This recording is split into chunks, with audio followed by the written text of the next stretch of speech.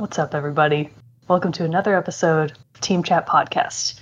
I am your host, Rachel Mogan, joined virtually to my left by Jarrett Wilson.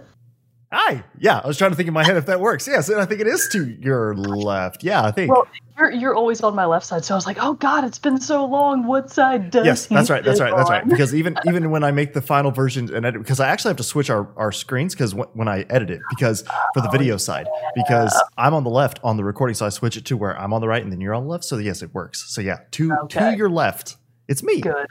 Hi, everybody. It's you. Yeah, welcome to Team Chat Podcast, a video game podcast where we talk about games, the ones we love, the ones we hate, and everything in between. New episodes come out every Tuesday, and then I've read 9 a.m. Central Time, I think is what it is, and something, I kind of forget, I blank out. That's all you hear. That's all I hear. Take it away. All right. Well, new episodes come out on Tuesdays, 9 a.m. Central Time, and you can listen to those on podcast services around the World Wide Web, such as Apple Podcasts, Google Podcasts, Spotify, and others. You can also watch a video version of each episode over on our YouTube channel, youtube.com/teamchatpodcast. Find us on social media such as Facebook, Twitter, and Instagram. You can join our Discord server where we have a lot of great gaming discussions and discussions outside of games and stuff too when we're not here recording the show.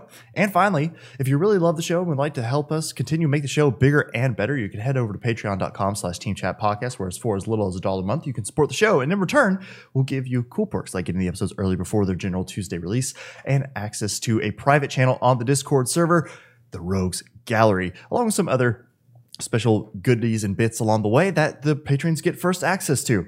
But as I've said before, we're still continuing to donate 100% of our Patreon proceeds to Black Lives Matter. So please, if you have not done so, please consider supporting Black Lives Matter and supporting that great cause and helping end the fight, or help the fight for racial equity and against racial inequality and police brutality in this country. So we have links for all that in the description below, where you can go directly to the Black Lives Matter donation page. But if you can't give us any support through Patreon, that's totally fine. We still appreciate and love all of your support that you can give us through other ways, such as writing us a review, telling your friends, and just, being a good listener and a pal, showing up every week. We love it. So a great big support. Thank you to all of our patrons, listeners, viewers alike. Heart emojis. There it is. I'm getting better at this heart emoji with the hands. I'm getting a little bit better. It's not hard, Jared. Well, it's still sometimes weird looking through see, like that one's too thin. That looks like nothing. Yeah. There's something. There it is. Just perfect. Boom. Oh no, now mine's wrong because you freaked me out. It's not as easy as you think it is. It's easy. Well, before we get into the main topic of the day, let's get a little bit of news on what's coming out soon in our Moment with Mogan. All right, so actually, because this episode is coming out after we have just done 2 back-to-back streaming weeks, this is mostly going to be a retrospective because a bunch of stuff came out, and I want to make sure people aren't missing anything. So as of August 1st, Fall Guys Ultimate Knockout came out for PlayStation 4 and PC. So obviously it's not out yet when we're recording this, but we're really excited about it, and you will be seeing us play this game very soon indeed. Or you've seen us technically, because yes, this is we're switching around this. So we're recording this before, but it's releasing after. So we're doing the 2 back-to-back streams that Mogan was talking about. As we had done our stream nights, we did one for Crash Team Racing, which was a lot of fun. Thank you everybody for joining us on that one. Fun. But then since Fall Guys is coming out, and we've been excited about Fall Guys, and we want to try something new, we're going to do another back-to-back stream week with some Fall Guys goodness. So we've already played the game. We're assuming, I was joking with Mogan before we recorded this, we should record 2 versions. One where we're like, the game is awesome and we love it. The second one we're like, it really wasn't that great. So, depending on how this feels is how we'll react to it in this episode. But neither here nor there. So, Fall Guys. It looks like a great time. Yes, that's Fall Guys. And then Hellbound came out for PC on August 4th as well. Scully for PlayStation 4, Xbox One, Switch, and PC is out now. Brawlhalla for iOS and Android. Brawlhalla's been out for a while. But Brawlhalla has been out for a while. I remember I played that one at RTX 2015 when it was still in beta, I believe. And then it's still just slowly, it's just out there, just growing slowly over the years, I guess it's finally made it to mobile, so Brawlhalla for iOS and Android, out now. Fast and Furious Crossroads for PlayStation 4, Xbox One, and PC. Not gonna lie, I kind of didn't know they made Fast and Furious games. I probably should have. I feel like I heard about this one, and then it was immediately just like, don't care. Yeah, sure. I think this is correct. Horizon Zero Dawn for PC is out now as well. Yes. Wait, that's on. Wait, what? Which day? August 7th. It's coming up very soon. Oh my God, I forgot that was so soon. Oh my goodness. Oh, you're going to be really happy about that. I want to play that game on PC. I think I do. It's going to look so good. It's going to melt my face off with how good it looks. It's going to be great. Inertial Drift for PlayStation 4, Xbox One, Switch, and PC also came out on August 7th. Hyper Space Scape for PlayStation 4, Xbox One, and PC comes out as of this episode's air date on August 11th. And then finally, coming soon, we have Metamorphosis for PlayStation 4, Xbox One, Switch, and PC on August 12th. On the 13th, we have Total War Saga Troy for PC. Deliver Us the Moon. What a poetic-sounding game. Comes out for the Switch on August 14th. I don't even want to say it. It makes my mouth feel bad to form these words. EA Sports UFC 4 for PlayStation 4 and Xbox One comes out on August 14th. I assume that's Ultimate Fighting, but just... just not our cup of tea. Those are my very non-substantiated opinions on that. And that's everything coming soon. Boom. There we go. Well, for our big main topic of the day, we want to throw it back. We've had a couple big review episodes lately, so we want to throw it back to the old standby format of doing a good old list episode for you. Listing off our top three, or not top three, just three examples of certain games that fit into a topic. This one, we're throwing it back, though. We're bringing back a topic that we were talking about this before we started recording. This blew us away that it had been so long since we've done this topic, but we're bringing back a topic from episode 23. That's right, episode 23. We're on episode 214 right now. Episode 23. We did memorable moments in gaming.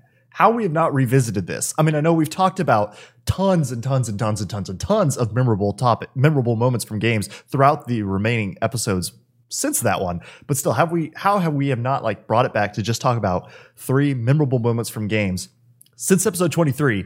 Blows my mind. I can't believe it, because honestly, when we were like, oh yeah, we should do another installment of that topic, I was like, oh no, what am I going to talk about that we haven't already talked about in surely the 5 other installments of this episode that we did? Right? Wrong. Only did the one. I know. And after I realized that, I was like, oh, well, it really kind of hit me how many games I've played for the first time since that episode came out. So what a world of possibilities. It's a whole new world, as Aladdin says. Good heavens. But so we're going to break down. We each brought 3 memorable moments from some different games that we have played in the last few years, and we're going to just share those with you all. So Mogan, kick us off with what is your number 3 spot? I'm going to be starting with one of my personal favorites, very near and dear to my heart. We've talked about the game before, but not really in depth this particular character and her extremely fantastic arc. So I'm going to be talking about Hollow Knight. And more specifically, we'll call it the final hour of triumph of Cloth. Have you ever heard me talk about Cloth? No, I don't think so. I honestly thought you were going to talk something about Hornet, which I was like, nope. I'm strapped in and ready to hear some more Hornet lore, but no, I don't think I've heard of Cloth suckers. At all. So Cloth is actually a character that was added to Hollow Knight as part of a Kickstarter backer reward. Oh. I think somebody pledged whatever odd amount to be able to contribute a character to the game, and that's where Cloth comes from. So Cloth gets her name from the kind of burlap sack-looking mask that she wears over her head and face. So if you're looking at her, she's actually like a kind of big, stocky, cicada-shaped gal. Mm-hmm. So she's real, I guess you would say squirt, but she's really like... I don't know how else to say. How you would say squirt? I'm like, squirt. I've never heard that descriptor before. So Cloth she's about twice the size of the Knight. So the Knight is really little, and then Cloth is pretty big, and she's also much stockier and rounder than him. Yeah. And she carries on her, over her shoulder, what is basically just a big kind of claw-shaped club. That's because, like a cat's claw, kind of how they're shaped, and they have a thin point, and then they fan out in either direction. Mm-hmm. That's what her weapon looks like, but it's basically just a big, blunt club that she wields, just bashing people in the face. So you encounter Cloth at a couple of different points in the game, assuming you find her. So again, this is highly spoilery for a side story, a non-story essential side arc in Hollow Knight. So if you don't want to hear this, maybe just plug your ears for the next 5 minutes and tune back in at the mark or whatever. I will say, just to interject, I know some of these will have some spoilers along with that. So if you go into the descriptions, there are chapter marks about timestamps for when we talk about the different games. So if you don't want to hear about Hollow Knight or any of the other games that we're talking about today, don't want things spoiled from those, just check out the description. You'll see where the new sections start and you can skip ahead with ease. So exactly. So meeting Cloth in and of itself is a nice little adventure that happens. So assuming you do this in the right order, which is you encounter her at certain points in the game where she is most likely to pop up, you will initially find her right outside of... So you encounter her in the fungal wastes kind of right before it turns into the City of Tears. And you basically run over a stretch of ground, and then the ground behind you shakes, and you're like, oh, what's going on here? And then she, pops out of the ground. She just, comes up out of nowhere. And you initially think, oh my god, am I going to have to fight this thing? Because you have to fight everything in Hollow Knight. Everything is trying to kill you. And it's just this big squirt friend. And she, has this really wonderful battle cry of, oh ho! And it's it shakes the walls basically because she's so wonderful.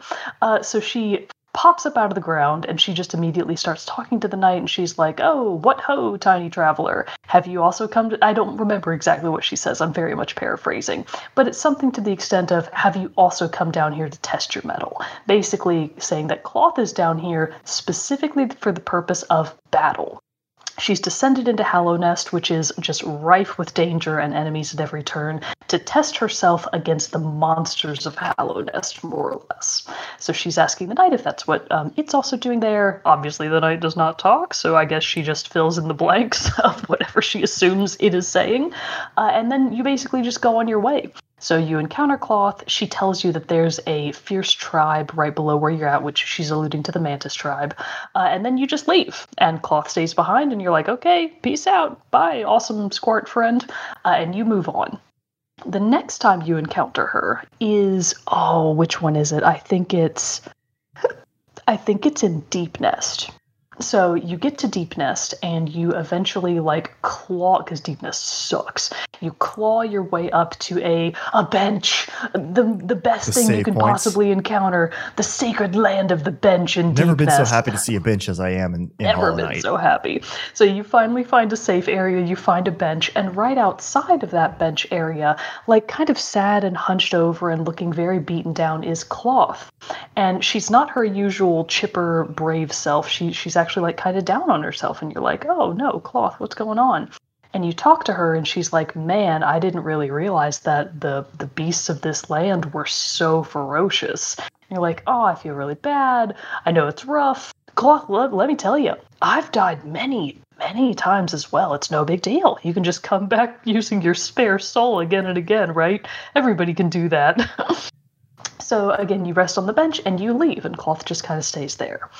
I think the penultimate time that you encounter her, and I might be missing one. I kind of feel like I'm missing one of the interim, but I can't remember it, so whatever. The second to last time that you encounter her is in the Ancient Basin.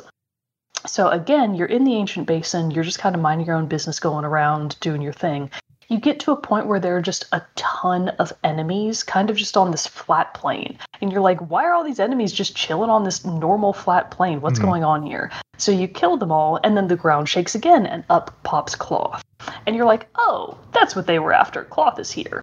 And initially she's talking to you, and again, she's really down on herself because she's, striving to be this mighty warrior, but she confesses to you that, she couldn't take those monsters. She hid in the ground, she's really bummed out about her own cowardice, which she came into Hallownest in the first place. I hotly contest the idea that she is a coward because I love her very dearly.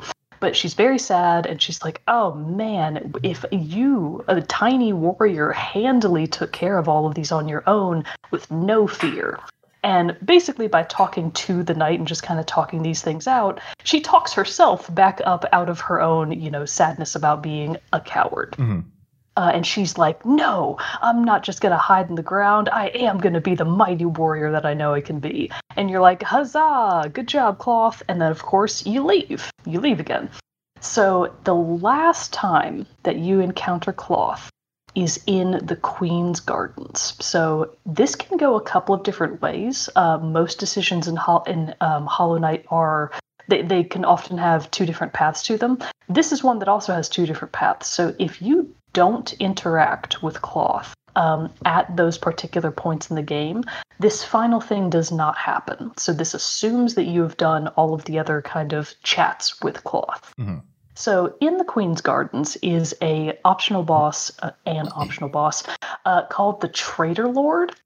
And he used to be one of the Mantis Lords in the Fungal Wastes, but he defected. He decided to take the infection voluntarily into himself because it would make him stronger, and he basically founded his own separatist tribe that made their home in the Queen's Gardens. He's a bad, bad dude, and he's full of infection, and also he's huge. Uh-oh. And when you encounter him, you're like, oh, sharts, this is going to be bad. So if you get to that point, and you have talked to Cloth all of the times, you get to the room where the Traitor Lord is, and of course all the exits lock, and you're like, oh no, this is gonna suck. So the fight actually starts by you fighting a bunch of scrubby mantises, just like the little minion ones. And as you're fighting them, more and more of them keep appearing, and then descending from the heavens, like the mighty comet that we all knew she was, Cloth straight up like anime style just drops out of the ceiling and smashes a mantis to death with her club in the process. Oh, and you're that's like, awesome. Oh, shit.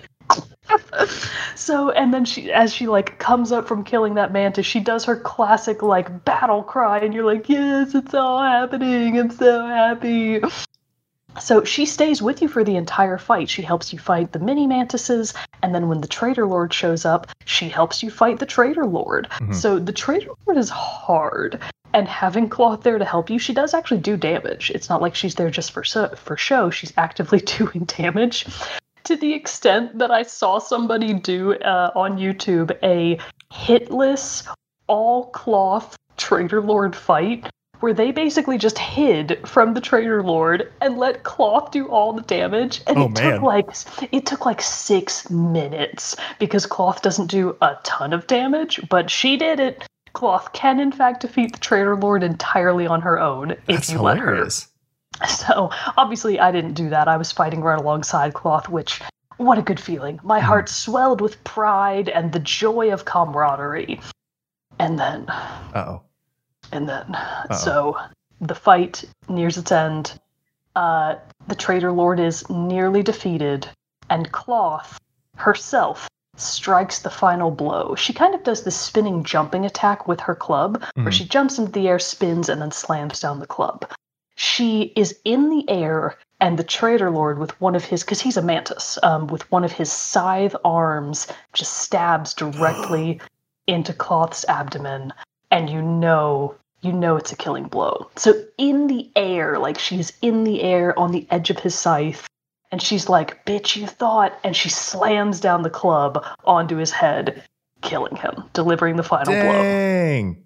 And they both fall to the ground, and they're both dead. And you're like, Cloth, no! They're the only way to, this is again a mild spoiler, the only way to save Cloth is for the fight to never happen. But what kind of victory is that? Yeah. Because after you leave the area and come back, you find that Cloth's spirit is kind of still occupying that space, and you can talk to her ghost form. And when you talk to her ghost, she's like, ho, what a mighty jaunty fight that was indeed. Like, she's not bummed about it. She's happy. Yeah. She got to go out the way that she wanted to. She got to actually become the warrior that she knew she could be. Mm-hmm. And she's proud of herself, and she's happy with the end that she's had. And it's just like, oh, Cloth, I miss you so much, but also I understand that this is what you needed for your own personal journey. So even though I'm very sad that you're dead, I'm so proud of you. So you can talk to her, and she's basically just saying, like, I'm so proud of... She doesn't say, I'm so proud of myself, but she's like, yes, we did it. Kudos to us.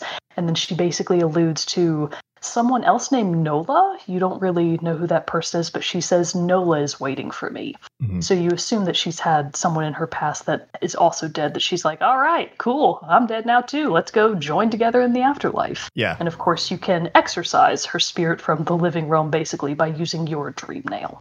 So that's exactly what I did.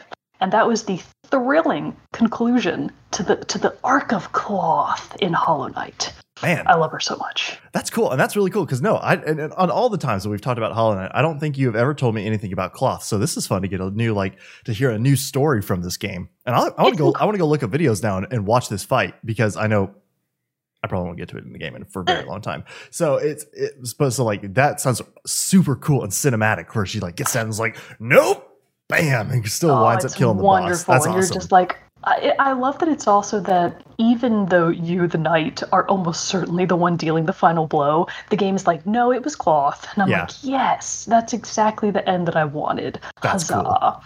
That's super awesome. That sounds like a really cool fight. Yeah, I'll have to go. I'll have to go look up videos of that for sure. Well, my first entry into this is one comes from a little bit more of a peaceful game than Hollow Knight from the great battle that we just heard told to us. But my first game is actually Gris. Oh yeah. So again, this one does have spoilers for the end of Gris, so if you want to skip these. I will just say all of mine do. Like they're pretty spoilery things, so just pick which topics whatever you want to hear. But anyway, so from Gris, what I wanted to talk about is specifically the ending and the moment where what Gris is it's somewhat, I would say, left up to the player's interpretation what your main character is actually feeling / going through in this game.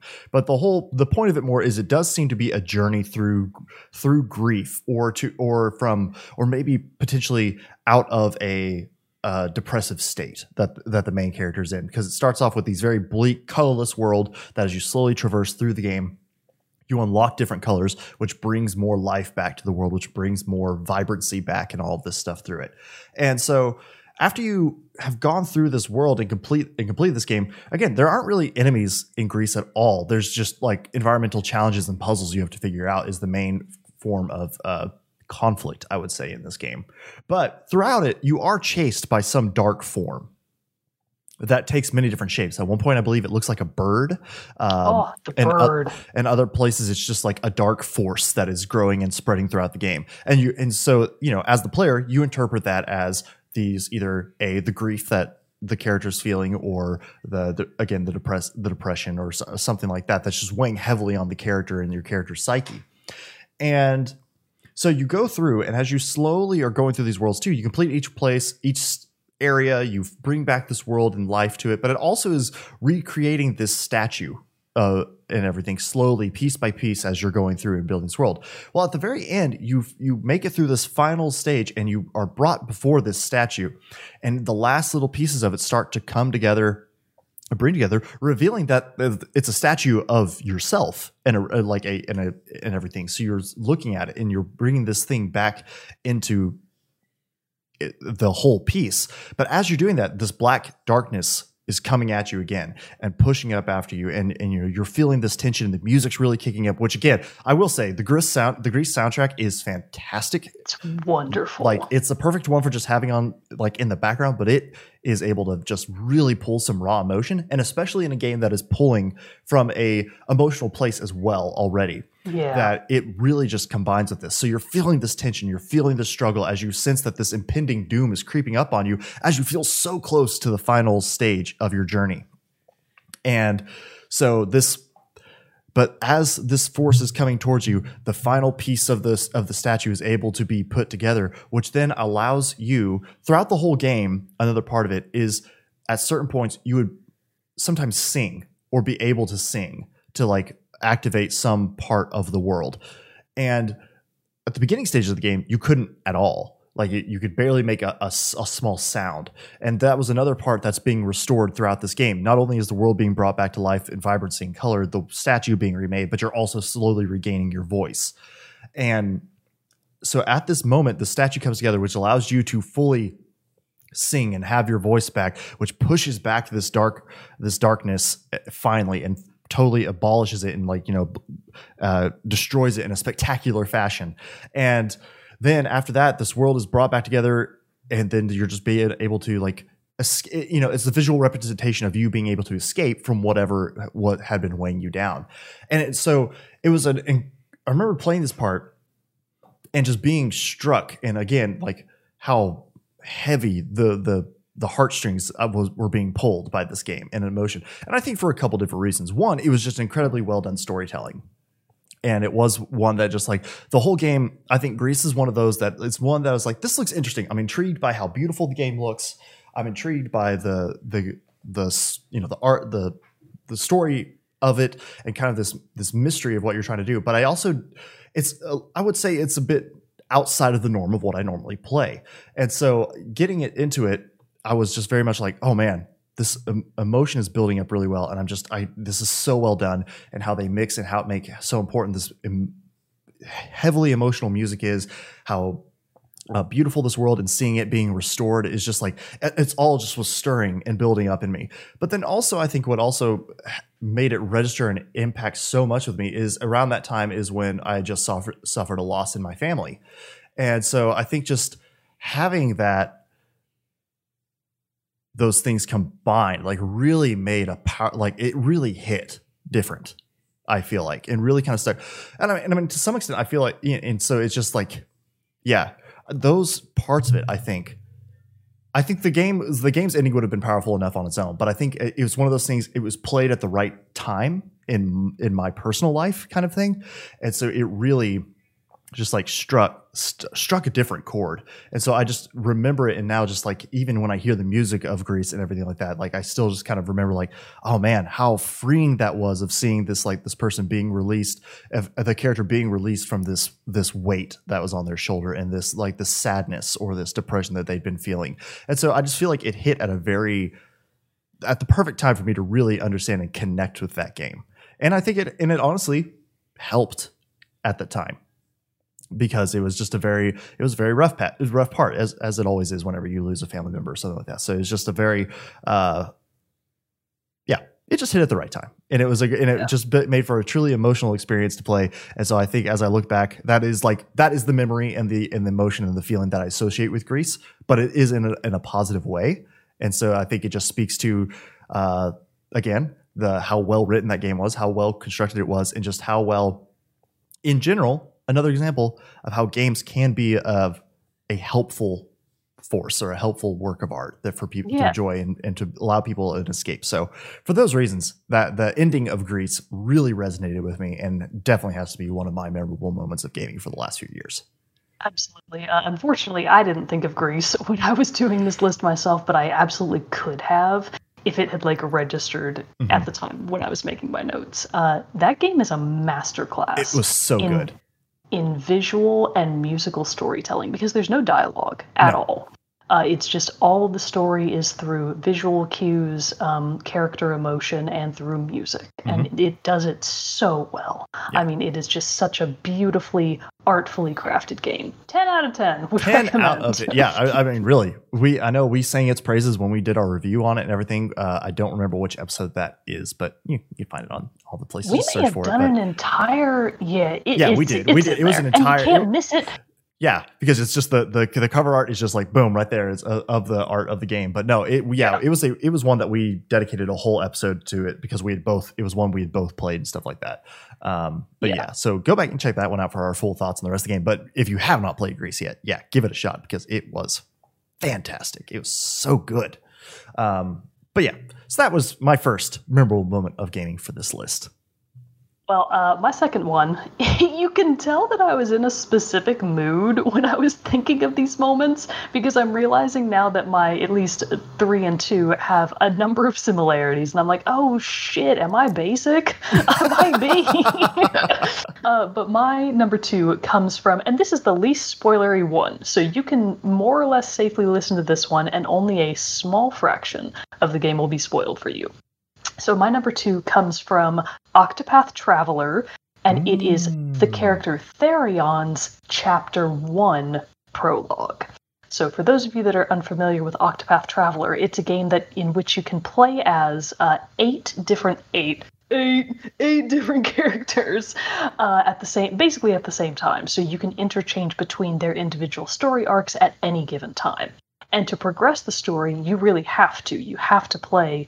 Well, I guess you don't technically have to, but it would be really bad and difficult to not play any individual characters' arcs 1, 2, 3 and eventually their fourth one. Mhm. And it's generally the case that the fourth tier is the final character arc. I have only completed 2 out of the 8. I have finished Tressa's, and I have just finished Ophelia's chapter 4s.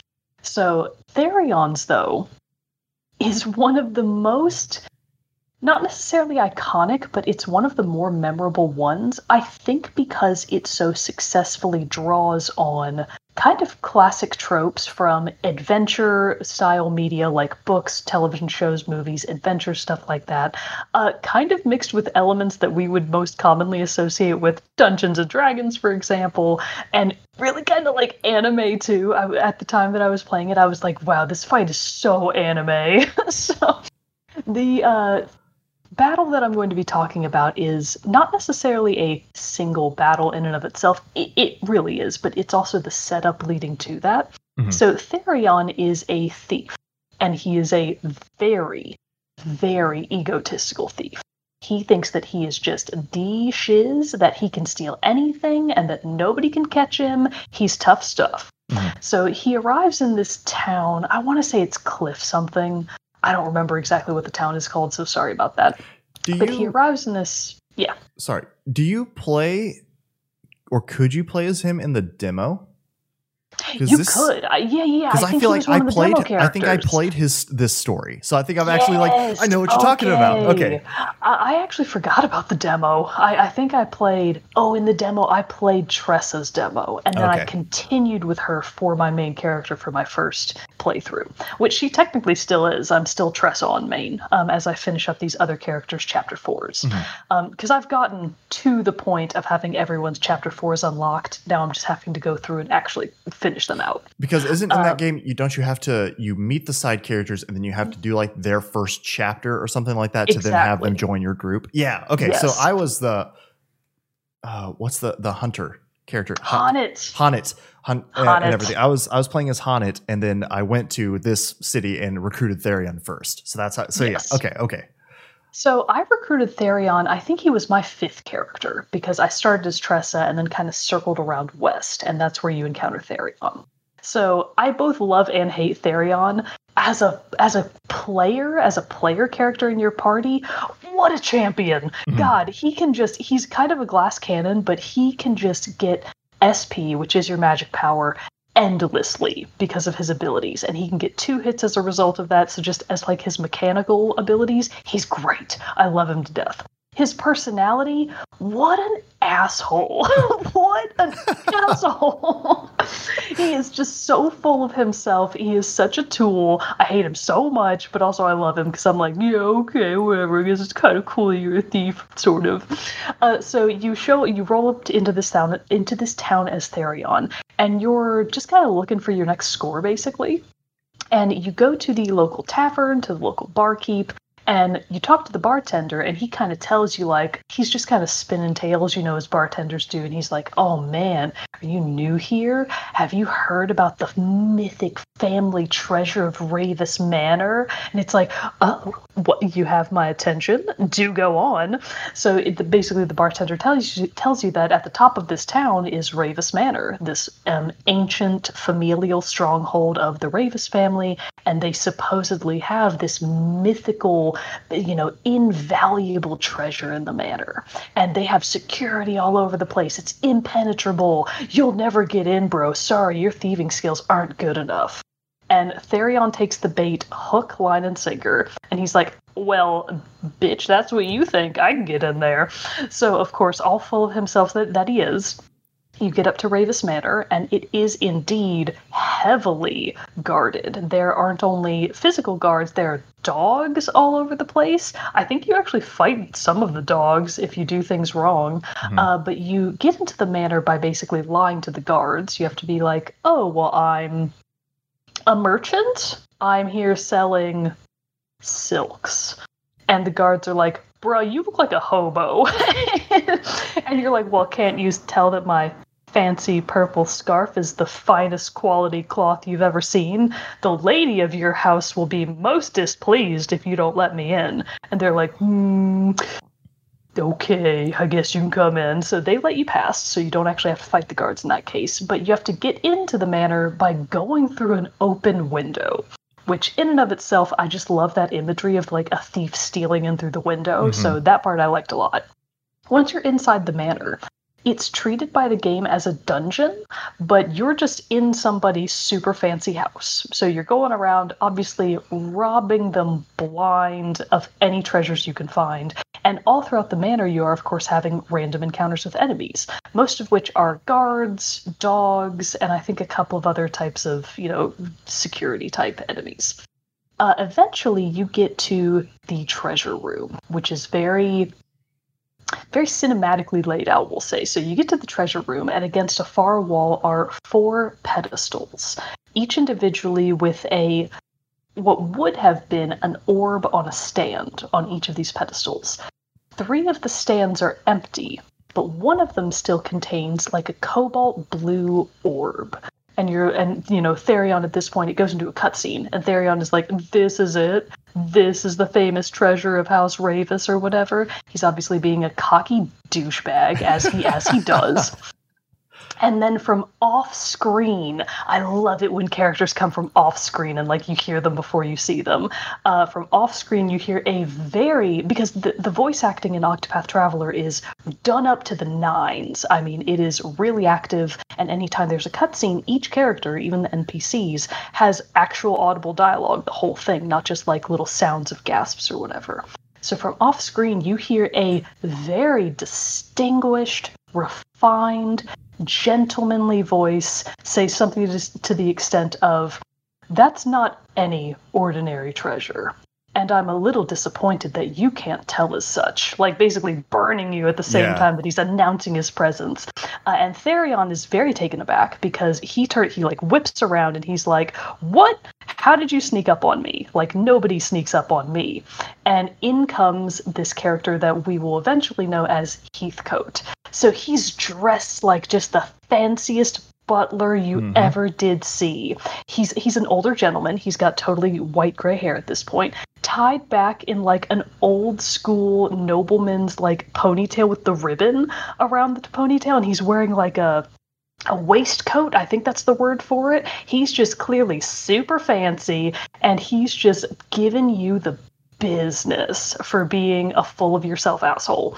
And basically he's explaining to Therion, like, this is one of the famous dragon stones of House Ravis, and most thieves don't make it in here, and congratulations, I'm very pleased with your progress that you've made it this far. And Therion's like, "What? You old man, get out of here. I'm gonna fight my way out with this crystal, blah, blah, blah." And Heathcote is like, "That's what you think." So, in very anime style, Therion goes at Heathcote as if to knock him down and make out with his treasure. And Heathcote whips out a sword and like deflects his attack and like throws Therion back, and he's like, "Doggo." What's up, brother? "Quick break for a doggo. Good boy." And so he knocks Therion back handily, no issues had. And then you enter into the boss battle of Therion's Chapter 1, which is against the Butler of House Ravis. Man, I totally forgot about this. It is super cool, but I totally forgot that's who you fight. It's super cool. Yeah, so he's like this awesome old gentleman, and he gives you the what for. And of course, it's Octopath Traveler. You do technically have to defeat him to be able to finish that part of the arc. So you beat him in actual battle with, obviously, it's not one-on-one, it's with your party members.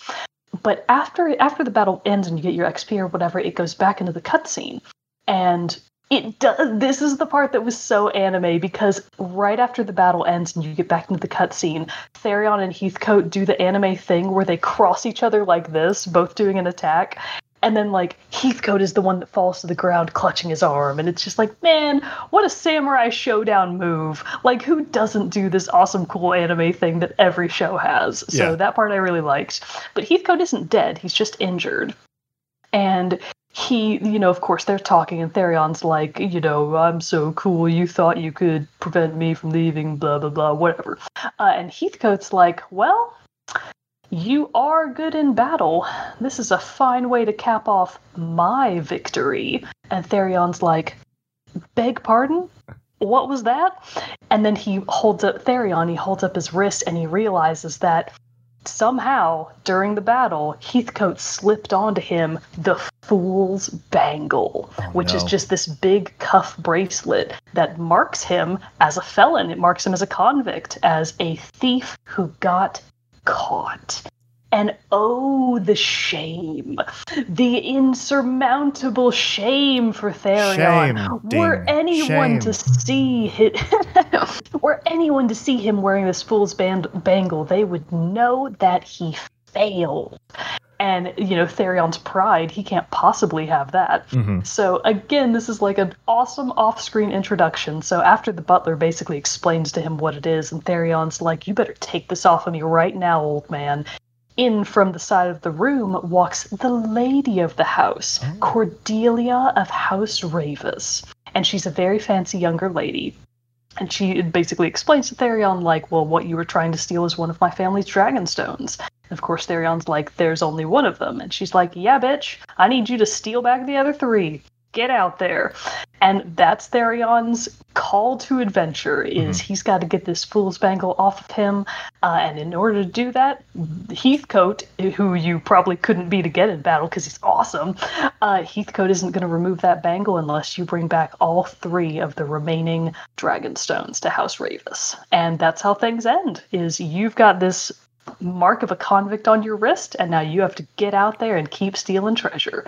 I just love how it's set up. I love how it was executed. Everything was so over the top dramatic. It's one of my favorite moments in the game, honestly. Well, and like, who expects to fight the butler? You know what I mean? But like, it's also such a wonderful surprise. Because you always see that in some movies like that too, where it's like there's the rich house that the thief is trying to get into, and then you'd like the butler is always kind of like seen as the henchman who's like kind of bad, and like, they could probably hold their own in a fight, like if you had to, but ultimately you're going to defeat them. So it's very funny that this would be kind of switched, where the butler discovers you the very first time you do it. You then have to fight the butler, and the butler wins. Like, even though you may quote unquote win the fight, he still wins in the long run. You didn't win. Exactly. Yeah. No, that's pretty fun. Actually, I guess I kind of glossed over this by accident. Through context clues, it is never stated outright, but it is strongly hinted by Tharion's questioning, like, old man, how do you know this much about how thieves work? Mm-hmm. So it is heavily implied that Heathcote probably has, some stuff in his past where he maybe himself was a master thief who decided to somehow go straight for House Ravus. So anyways, it's just a wonderful moment. Heathcote is my husbando for life. Old people representation in games. I mean, another point for a butler with a mysterious past. I mean, like, look at Alfred. Exactly. Those are the best butlers. They know how to get you out of a scrap. They sure do. So that's my number 2. Awesome. Well, my number 2 is going to another indie game, but is also the switch, the polar opposite, I would say, of Grease, in the fact that this one was all about over the top violence and action. It is My Friend Pedro. I wondered if that's what you were going to say. So My Friend Pedro is just it's one where you go through these various levels, side-scrolling platforming game. But basically the object is to going throughout each level, you're trying to rack up as much score points as you can by defeating your enemies in fantastical, over-the-top, crazy ways. Like, one of the ways you can do it is you can kick a frying pan up into the air, shoot it, and it ricochets off the frying pan into multiple directions and hitting people. Wonderful. It's ridiculous and wonderful. But this game has some incredibly fun moments anyway throughout the whole thing because of all these ridiculous gunfights you get. There's even parts where you can be rolling down a hallway, standing on top of a barrel, like rolling it underneath you, trying to stay on top, and you're still just like either running over or still like shooting people. It gets ridiculous and crazy. But this whole game is kind of a trippy fever dream, really, in a sense, because you're going through all these different areas, taking out all these different people who have ties to some kind of organization that are doing a lot of bad stuff. But the thing is, though, you woke up with no memory in this warehouse of the first boss that you wind up fighting and killing. And you have no memory of how you got there, who you are, or how you got there. But the only thing you really do know is that there's this floating banana, Pedro, who is telling you what to do and where to go and all this. And you're just kind of following, being like, sure, what other option do I have? So you go through this whole entire game. And you eventually defeat, the first person you defeat is Mitch the Butcher. Then you defeat this other guy, Danny, or is it Denny? Might be the one, Danny or Denny. And they're in control of like a huge group of like bounty hunters and stuff. So you have to fight through all these bounty hunters. Then you finally fight this other, this woman, Ophelia. And once you defeat Ophelia, you then realize after Ophelia dies, Pedro shows up to you and is just like, hey, so haven't been 100% totally honest with you about what's all going on. Long story short, basically, you just killed your dad, brother, and sister. Oh, shit. You knew that they were all doing seedy stuff, and you needed to get out of this organization. So you locked yourself in the Mitch's butcher shop, knocked yourself out, and erased your memory. So in essence, you are Pedro, the banana. It's like your memories. That's your consciousness? Consciousness, like kind of speaking to you thing in a weird way. And so then you have to resist. You kind of, when come into facing this fact, if this conversation ends with Pedro being like, so there's one more thing I have to do. And the floating banana then goes and like enters in your ear. So you have the banana like sticking at, you know, those like prop head things that you could like make you look like you have an arrow sticking through your head, but it's like kind of thing you see used to see in old things. Well, it's basically what Pedro does, but it like goes in through your ear. So like half the banana sticking out one ear, half the banana sticking out the other. And then you like start picking up your gun, like to shoot yourself. And so you got to resist it. So this is the final boss then of my friend Pedro, is resisting Pedro's final influence on you to kill yourself. So you have to fight Pedro. Goodness. And so this is where the moment takes over. And I know this game sounds ridiculous, and it was ridiculous. But then this is why this is a memorable moment to me, though, because the final boss fight against Pedro, while the fight itself is relatively easy, this part was just took the drug-induced trippiness of the whole thing to another level, because to fight Pedro is you're suddenly like you're I guess transported into your mind basically, and Pedro is now a huge floating banana chasing you in this very like, it's almost, the background of this looks almost like it's very like pink and like kind of like a like neon pink, but it's like you're floating in clouds and all this kind of stuff. It's kind of what it looks like. And then there's Pedro, this huge banana taking up the whole screen, like on the one side, and he like spits bombs out at you, and you've got to shoot him and everything. But how you're traversing through this mental plane is while riding on the back of a graceful flying walrus. Oh my God. Or seal. And it's just like going along in the air, and you're riding on its back, jumping off of it, dodging the bombs and all this other stuff. And so you go and you're shooting at Pedro first, and Pedro's banana has little like smiley face on it. And he like, that's where they like spits out the bombs and everything. After you beat the first stage of fighting Pedro, he then he peels himself like halfway down to reveal like his innards, which is like a rotting looking banana. So now he's like a zombie banana, and then he spits two guns up out of his mouth and starts shooting at you with these guns as you're still fleeing on the back of a flying walrus, and continues to spit these bombs and all this. And then eventually, just by dodging and jumping and avoiding all the projectiles and things that Pedro shoots at you, you're able to finally defeat Pedro and escape from your own mental prison kind of thing. My games kind of have a theme today. I don't know why. Yeah, what's up with you in mental prison? I'm trapped in quarantine mode, and get me out. But God, it's too real. But no, just the game had been crazy and zany up until this point. And then I know you should go check out the soundtrack for this game too, because it is just, it's all like electronic heavy beats, you know, really high action, high intensity stuff, kind of really unsy, you know what I'm saying? But it's just, so if you're picturing that kind of music, along with these very, very trippy visuals, it just is just, like I said, it just kicked up all this craziness of this game to another level that you hadn't seen really. And so just as a way to cap off this already crazy zany game, I just thought it did it incredibly well, and was the perfect way to end this game. And so that whole fight with Pedro, and then just the revelation of how you got yourself into the situation in the first place, was just a super like, wait, what? Twist! And then you had to fight this floating banana while flying on the back of a walrus. And what else could you want, really? So what else could possibly what be else is there? So that is my memorable moment number 2 is from the final boss fight of My Friend Pedro. Well, how am I supposed to top that, Jared? I don't know. Yeah, I don't know. But you can blow us away though with what your number 1 memorable moment is. So my number 1 is yet again a battle. Sort of. Hey, battles are super memorable. Yeah, exactly. So mine is a very different tone though than my first 2. My first 2 were kind of more about like victory, and even if it's technically an empty victory, Therion, kind of bombastic style like that. The last one is much more memorable because it was so skin-crawlingly creepy. Ooh. It was almost like a horror game, and it comes from Dishonored 2, a game that I have not gotten to talk enough about, and that I also still haven't finished, so I really need to go back and finish that game, because it's amazing, and I feel bad that I haven't completed it already.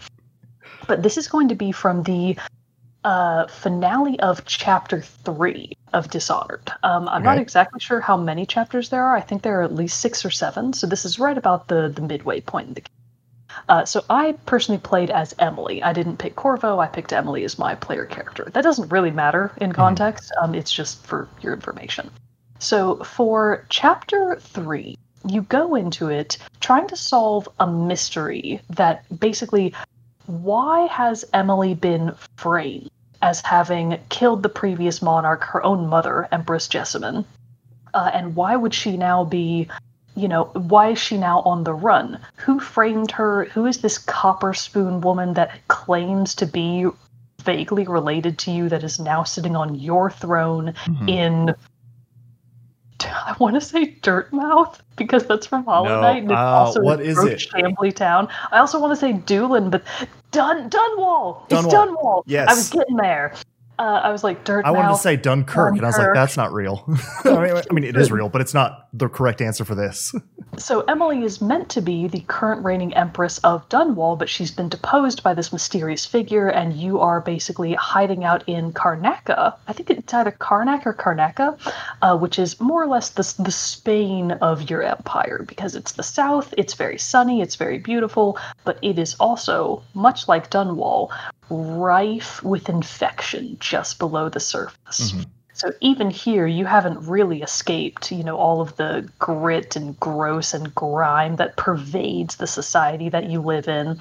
So you're basically having to scuttle your way through the underbelly of Karnaca. I'm just going to say Karnaca and hope I'm right.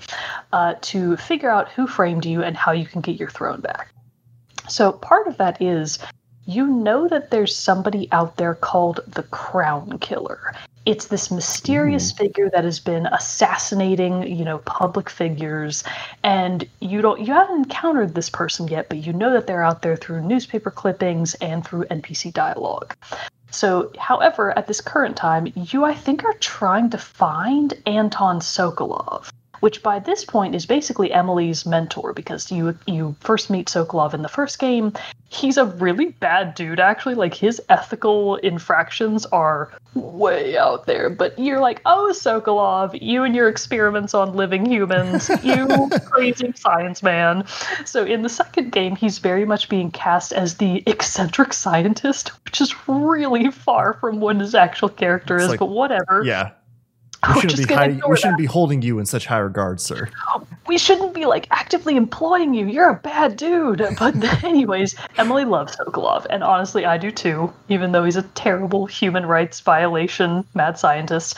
So you're trying to find Sokolov because you know that he can help you. He's definitely going to be on your side. So you're trying to figure out where he is by visiting a place called, I think it's Addermire.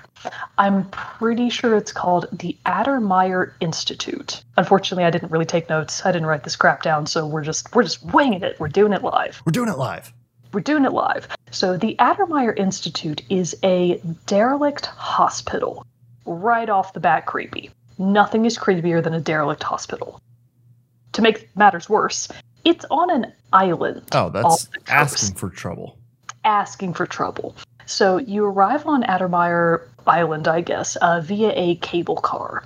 And when you get out, it's really empty. There kind of doesn't appear to be anybody around, but it's clearly still being occupied because you can hear announcements coming over a PA system. So you of course stealth your way in. You either kill blatantly or you kind of shuffle your way around, as I do, passively disabling enemies. And as you're making your way further into the Institute, you're encountering more and more creepy things on your way to find a character called Dr. Hypatia. So she's apparently a renowned doctor who has been able to... She found the cure for some sort of terrible illness that was besieging miners of Karnaca. So she's really famous for finding this cure. She's a renowned doctor in her own right. So you're trying to find her because you believe that she knows where Sokolov is. And she's being held at this Addermeyer Institute. I can't really remember if it's exactly stated that she's a prisoner or if she's there voluntarily, because there are guards swarming all over the place, and they might actually be guarding her. But again, I can't quite remember if it's because she's trapped there or if it's because she's a high-profile person and she just needs the guards. I can't exactly remember. But as you're getting deeper and deeper and higher into the Addermeyer Institute, I think there are 4 or 5 levels of this place. So you're scaling ever higher, finding creepier stuff all the way. And eventually you get up to where Dr. Hypatia's office would be, because you're hoping to find her there. As you enter into her office area, you kind of creep up on some NPCs who are having a conversation about Dr. Hypatia and about some janitor. And you're like, okay, who's this janitor fellow? They're talking about him in a very conspiratorial way. Is it Ahti from the hit game Control? Ahti. Oh my god, if it were Ahti, I would murder everyone in that place to get to Ahti. I would, no more stealth. I would brutally murder every last person to save Ahti. But no, I think his name is Hamilton. Like, I'm pretty sure it's Hamilton. So you're like, okay, who's this janitor fellow, Hamilton? Again, it's optional. You don't really have to go find him, but you should. So once the NPCs leave, you infiltrate Dr. Hypatia's office. You grab her key because you know that she is now in an area called the Recuperation Auditorium or Conservatorium or something, which, for starters, creepy. Nobody calls anything a Recuperation Auditorium in a creepy derelict hospital. That's bad news already. So all throughout this lead up to meeting Dr. Hypatia is just this building sense of dread. Because you also find some additional readings, some additional newspaper clippings about the Crown Killer. Creepy. And then you also find some voice records from Dr. Hypatia herself, which again, she doesn't sound all there. She sounds like she's kind of maybe going insane, and you're like, oh, this can't be good. So through XYZ means, you do eventually make your way back down into the basement to find Hamilton the janitor. That entire scene is very creepy. I actually don't think I was able to talk to Hamilton. If you get to Hamilton, but not quickly enough, if you don't take action quickly enough, there are actually 2 guards that wind up killing him because he knows something. He knows something, he's got some information, and you're like, I gotta talk to that guy. I don't think I got to him before they killed him. I think he was dead when I got there. So I was like, well, biscuits. But there is another pamphlet or a diary. There's a diary nearby that you can pick up and read some additional writings from Dr. Hypatia and or Dr. Vasco. I think it actually might be Dr. Vasco's diary, who is Dr. Hypatia's assistant. And his writings are like, ooh, something is going on with Dr. Hypatia. This is bad news bears. So you scale back up the building, either through stealth or through force, and you eventually find the Recuperation Auditorium, which, getting there in the first place, very creepy. You have to go through a whole floor that is infested with a creature called blood flies. That sounds gross. They are gigantic, hornet-like creatures that build nests and I think lay their eggs in the corpses of humans. Nope. Which is how they get their name, blood flies. Nope. They're horrible, horrible things. Not about those. And the only way to really stop them in their tracks is to set their nests on fire. So you go through this entire room, just nest after nest, just setting them on fire. And then you finally enter into what is the recuperation auditorium, which just looks like a creepy, like, autopsy room. I know that it was probably used for medical purposes at one point, but it sure certainly doesn't look like that now. Mm-hmm. And you actually find the living Dr. Hypatia. And she's working on something, like she's dissecting some sort of little creature, not a human, it's just some sort of thing, because she's doing her research, obviously. Yeah. And you can just talk to her. You can just walk up to her and start talking to her. And through the conversation with her, you realize that it's worse than you thought, because you're having this conversation with her like, hey, I'm trying to find Anton Sokolov. Do you know where he is? And she can't really answer you. She gives you some hints. She's like, oh, I think he's at such and such manor, blah, blah, blah. But all throughout this conversation, she's not really looking you in your eye. Mm-hmm. And she keeps saying, what was that? Who called me? Like, she can hear something that you can't hear, and she's hearing someone call her. There's no one around. It is just you two. And you're like, oh, God, this is bad news. So I think you actually can just straight up kill her then and there, but that's obviously not what I did. So after the conversation with her ends, you can kind of explore this recuperation auditorium a bit more. And if you go a bit further back, on a cot in a back room is just, he basically looks like a corpse, but he's still technically alive. It's her assistant, Dr. Vasco. Oh. And he is in a bad way. His head is all bloodied, wrapped up in bandages. He's not wearing a shirt, and his chest is just a disaster of slashes. He's a bloody mess. He's not already dead, but he will shortly be. He is on his way out. But he's technically still alive, and you can talk to him. And he reveals to you that, oh my God, I'm so glad you're here.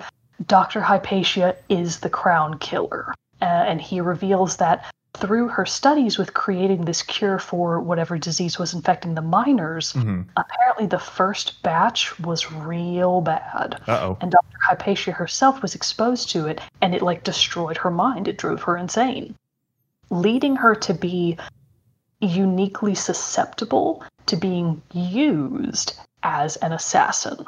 So someone is taking advantage of her more vulnerable state now that her mind is basically shattered, to sick her on people, to have her just brutally murder and assassinate whoever they need her to. And that's part of the conspiracy that you're trying to get to the bottom of. But after your conversation with Dr. Vasco ends, the music steadily creeps up, and you're like, oh God, what is happening here? And then something there's a big commotion. You hear this horrendous screeching sound come from Dr. Hypatia, and a big filing cabinet gets thrown through the window of the room that you're Dr. Vasco. It hits you, it knocks you back, and it kind of covers you.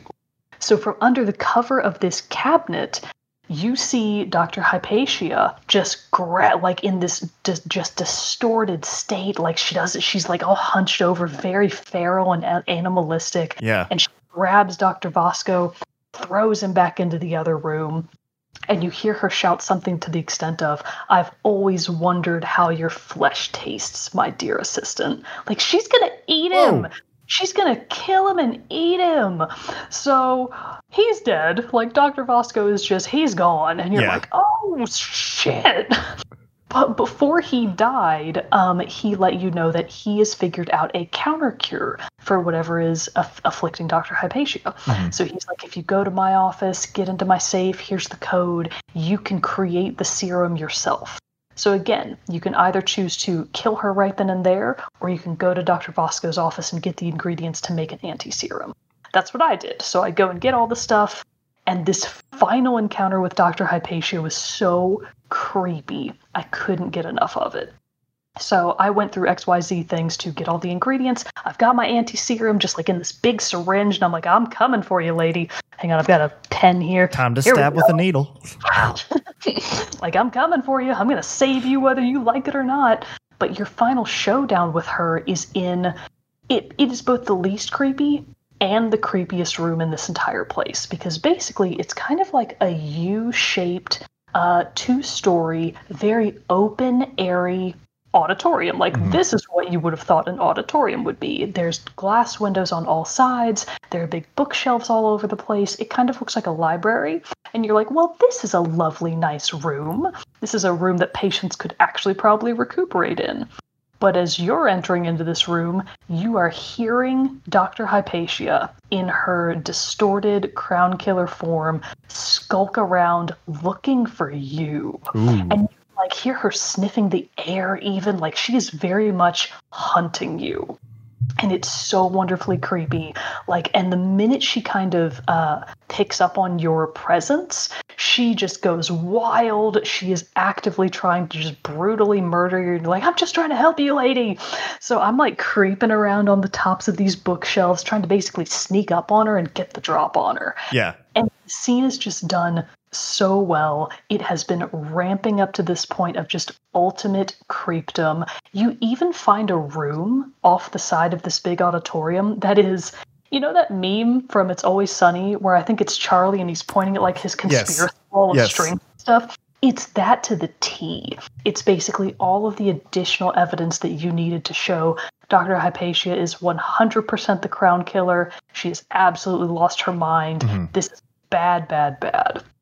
So eventually I did get the drop on her and managed to not kill her, but to give her the anti-serum or whatever. But God, just getting to that point was so artfully crafted of just growing dread, growing panic at being hunted by this monstrous woman, and then finally getting to the point where you were able to overcome her and hopefully help her. Yeah. But also now she has to live with the fact that she murdered a lot of people. Lots of people, which that's not good. But I mean, that's really well done then, because it's like Dishonored, while they have like you were saying, like horrific leanings, especially with like the rat hordes and everything that are going through, and like the corpse flies and stuff like that, or corpse flies or blood flies. Blood flies. You know, it's like for it to take that turn into a very horror setting is really cool. For it to kind of have that like detour to fully embrace the horror side of the game and everything. That is pretty fun. And that sounds terrible. Like a crazy part of the game that I would love to see. Just skin crawling. Yeah, sounds like it, because especially like when she takes the doctor, her assistant, and is like, "I want to eat you," and it's like, "No, you're not supposed to do that." So because all you could do was sit there and watch. You're trapped under this filing cabinet. There's nothing you can do to save him at that point. That sounds so unsettling. Good heavens! All right. Well, my last game that I want to talk about today is not about mental things and mental prisons. Yes, I'm very sure this time. But no, it is from Red Dead Redemption 2.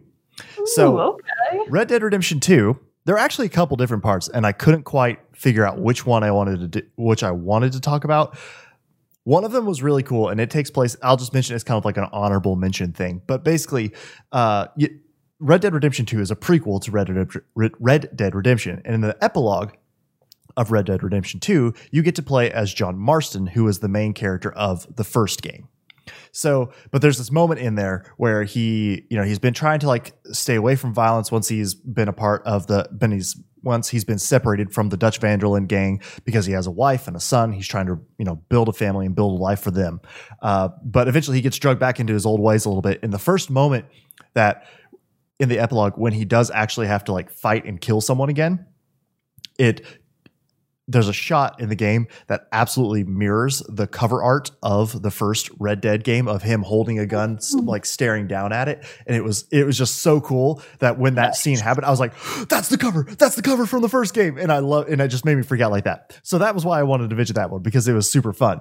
But the big part of Red Dead 2 that really stood out to me, although there were, as I look back on it more, a lot of parts that stood out to me. But one of the things that I think Red Dead 2 did well is it would always have these buildups to some kind of climax. Because what's happening is you, as Arthur Morgan, are on the run with the Dutch Van der Linde gang. you had a job that went south in this one town. You lost a couple of your gang members there. You're just on the run trying to get away. But their leader, Dutch van der Linde, is always on the lookout for another way for him to make some money. He's always telling you, I've got a plan, Arthur. I've got a plan. Just need some money. Then we can get to Tahiti. And that's what he keeps like trying to sell you on this big plan of his.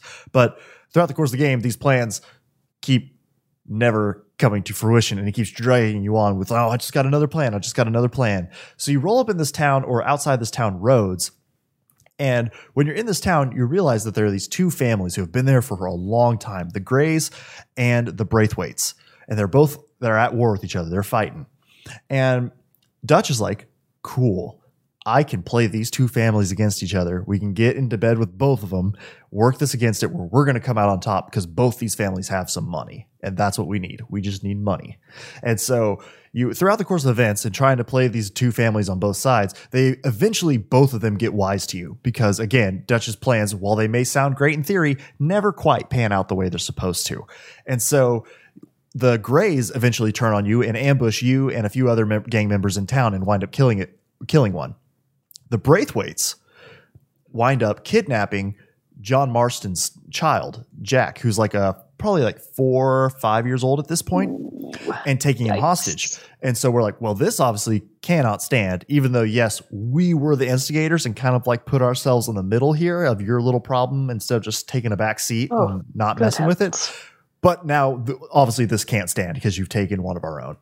So it's all this buildup and all these different schemes and everything have been working towards this moment because the Greys and the Braithwaites may have been at each other's throats for a long time, but Dutch inserting himself and the gang into this just took it to another extreme. And now everybody's on high alert. People are getting killed now. And so it just all results in this final confrontation at the Braithwaite Manor because now Dutch is like, this may have failed and this might be my fault, but no, we can turn this around. We can still find it's rumored the Braithwaites especially have some Civil War money held over that they're that they're keeping held in their main home.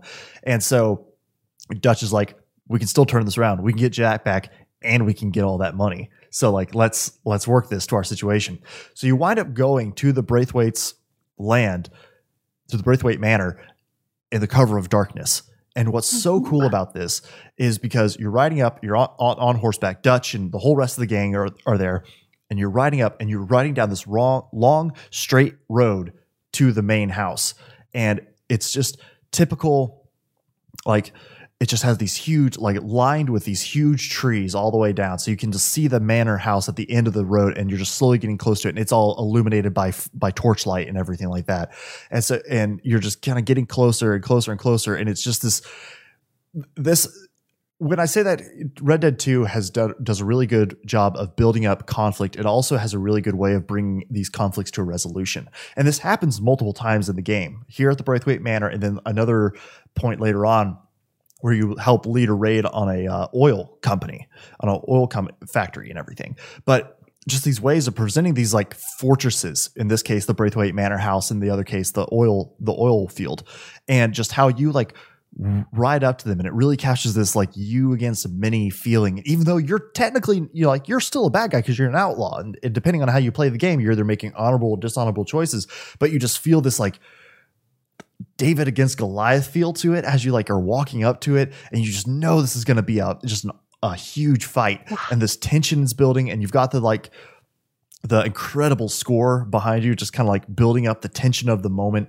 and you're walking up to this, and again, eventually it hits the limit, the powder keg explodes, and this huge gunfight erupts outside this Braithwaite Manor. Again, all in the cover of darkness, lit by torches. It's just an incredibly well done scene as you're running, as you're ducking for cover, just getting shot at. More Braithwaites and their men keep coming out from the house and other areas, from the fields or surrounding. And it's just what you super feel completely outnumbered. But this is kind of the thing that always makes, and why the van der Linde gang stuck around for so long, because of how well Dutch can hold these people together and make them see that what the path that they're on is the true path to glory kind of thing. And so you have all this, and you're there too because you're there to rescue John Marston's son. And so that even you can tell is the bigger driving force why Arthur's there, because he's nah, it's at this point in the game, Arthur is still with Dutch, but his loyalty and allegiance to him is kind of starting to wane because he can tell that Dutch is leading the group on a bad path. We're constantly going to be going to the next place to try to to fulfill Dutch's plan. And so you're there for this very personal thing because John is one of your very close friends and you love his son. His son calls you Uncle Arthur, like as you walk around in the camp and talk to him. So it's like you got to make sure that is what you're there for. You're there to get Jack out. And so it's just this. And so eventually after you fight off the people from the main, in the front yard and surrounding areas, that you eventually go into the manor. And then it's just this taking it room by room, searching for Jack as more people trying to get to search for you. And then of course, as things goes on, the Braithwaite Manor catches on fire. And so then it's just like starting to slowly build, and this huge house is just starting to slowly be overcome by the flames and everything. And man, it just finally ends with Dutch and with Arthur and the Van der Linde gang just all standing outside the house, just watching this huge manor just burn to the ground as you're like illuminating your faces. And again, just how well on a technical level that game is from its graphical styles and its achievement and how just damn pretty that game looks. The scene is just well lit, looks incredible.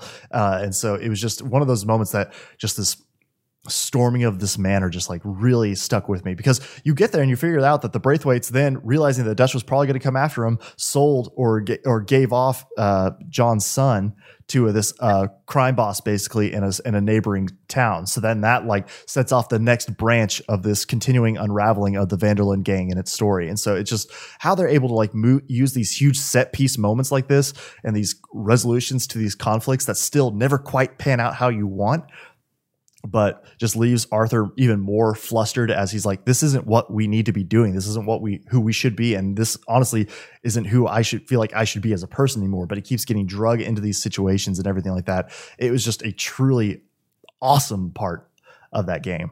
And yeah, but just still the imagery of riding your horses up this long road, seeing the manor house getting closer and closer, and then just that final shot of it just on fire. I'm pretty sure I took some screen captures of that section, some screenshots and everything. So I'll share those in our Discord and everything like that. But man, that was a super cool part. So but yeah, it was pretty awesome. So that's why it sticks for this volume of memorable moments. That's why it hits as my number one, just because that part was insanely cool. What's up with manor houses?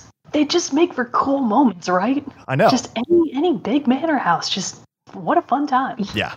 And it was really cool too, because like I remember, especially in that one too, like one of the things Red Dead did also, if you ever it has the option to do Deadeye, where it can slow time and you can like, increase your accuracy, or like even if you're doing a duel or something like that, you can pull it up and like place where you want all 6 of your shots to go. And then it goes in real time. It goes pop, pop, pop, pop, like fanning the hammer thing kind of. So you can do all that kind of stuff, but it automatically will do that whenever you land a headshot in the game.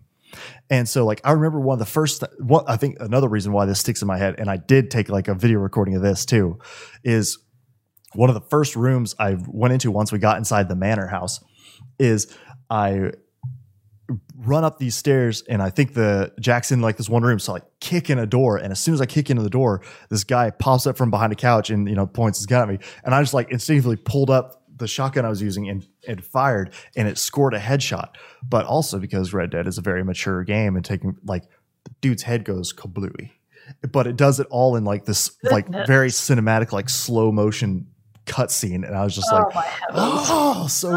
like so raw. And so it just all these things, just how that game handles its conflict and its resolutions in that way, expertly well done. And that I think just is one of the top moments of the game for me, and just one of these conflicts and fights that you get into. It was a good time. So excellent storytelling. But yeah, that tops my list. And then finishes off both of our lists, I guess, for memorable moments for Volume 2 in this topic. Obviously, if you have any great moments from video games that you would like to share with us, please let us know by sending us an email, teamchatpodcast@gmail.com, joining our Discord, telling us about it there, finding us on social media, letting us know, all those different places. We would love to hear from you. But before we go, we do have to do our soundtrack spotlight, which Mogan has prepared for us from one of our games. So can you let us know what great song the people will be hearing today? So because I've just finished Ophelia's final chapter 4 in Octopath Traveler, I wanted to highlight part 1 of what is actually kind of a 2-part battle theme for her. So this is Ophelia Boss Battle 1. For Light plus Decisive Battle 1. Awesome. From Octopath Traveler, correct? Yes, which has a number of composers. So regrettably, I do not have the full list or know exactly who it was that composed this particular track. By various. So, so enjoy this battle theme of Ophelia's from Octopath Traveler after the close of the episode, which is pretty much now. But until next time, everybody, thanks for joining us on another episode of Team Chat Podcast. I'm one of your hosts, Jarrett Wilson, joined across the power of the internet by Rachel Mogan. Adios. We'll see you all next week for another great gaming topic. Until then, stick around for the song.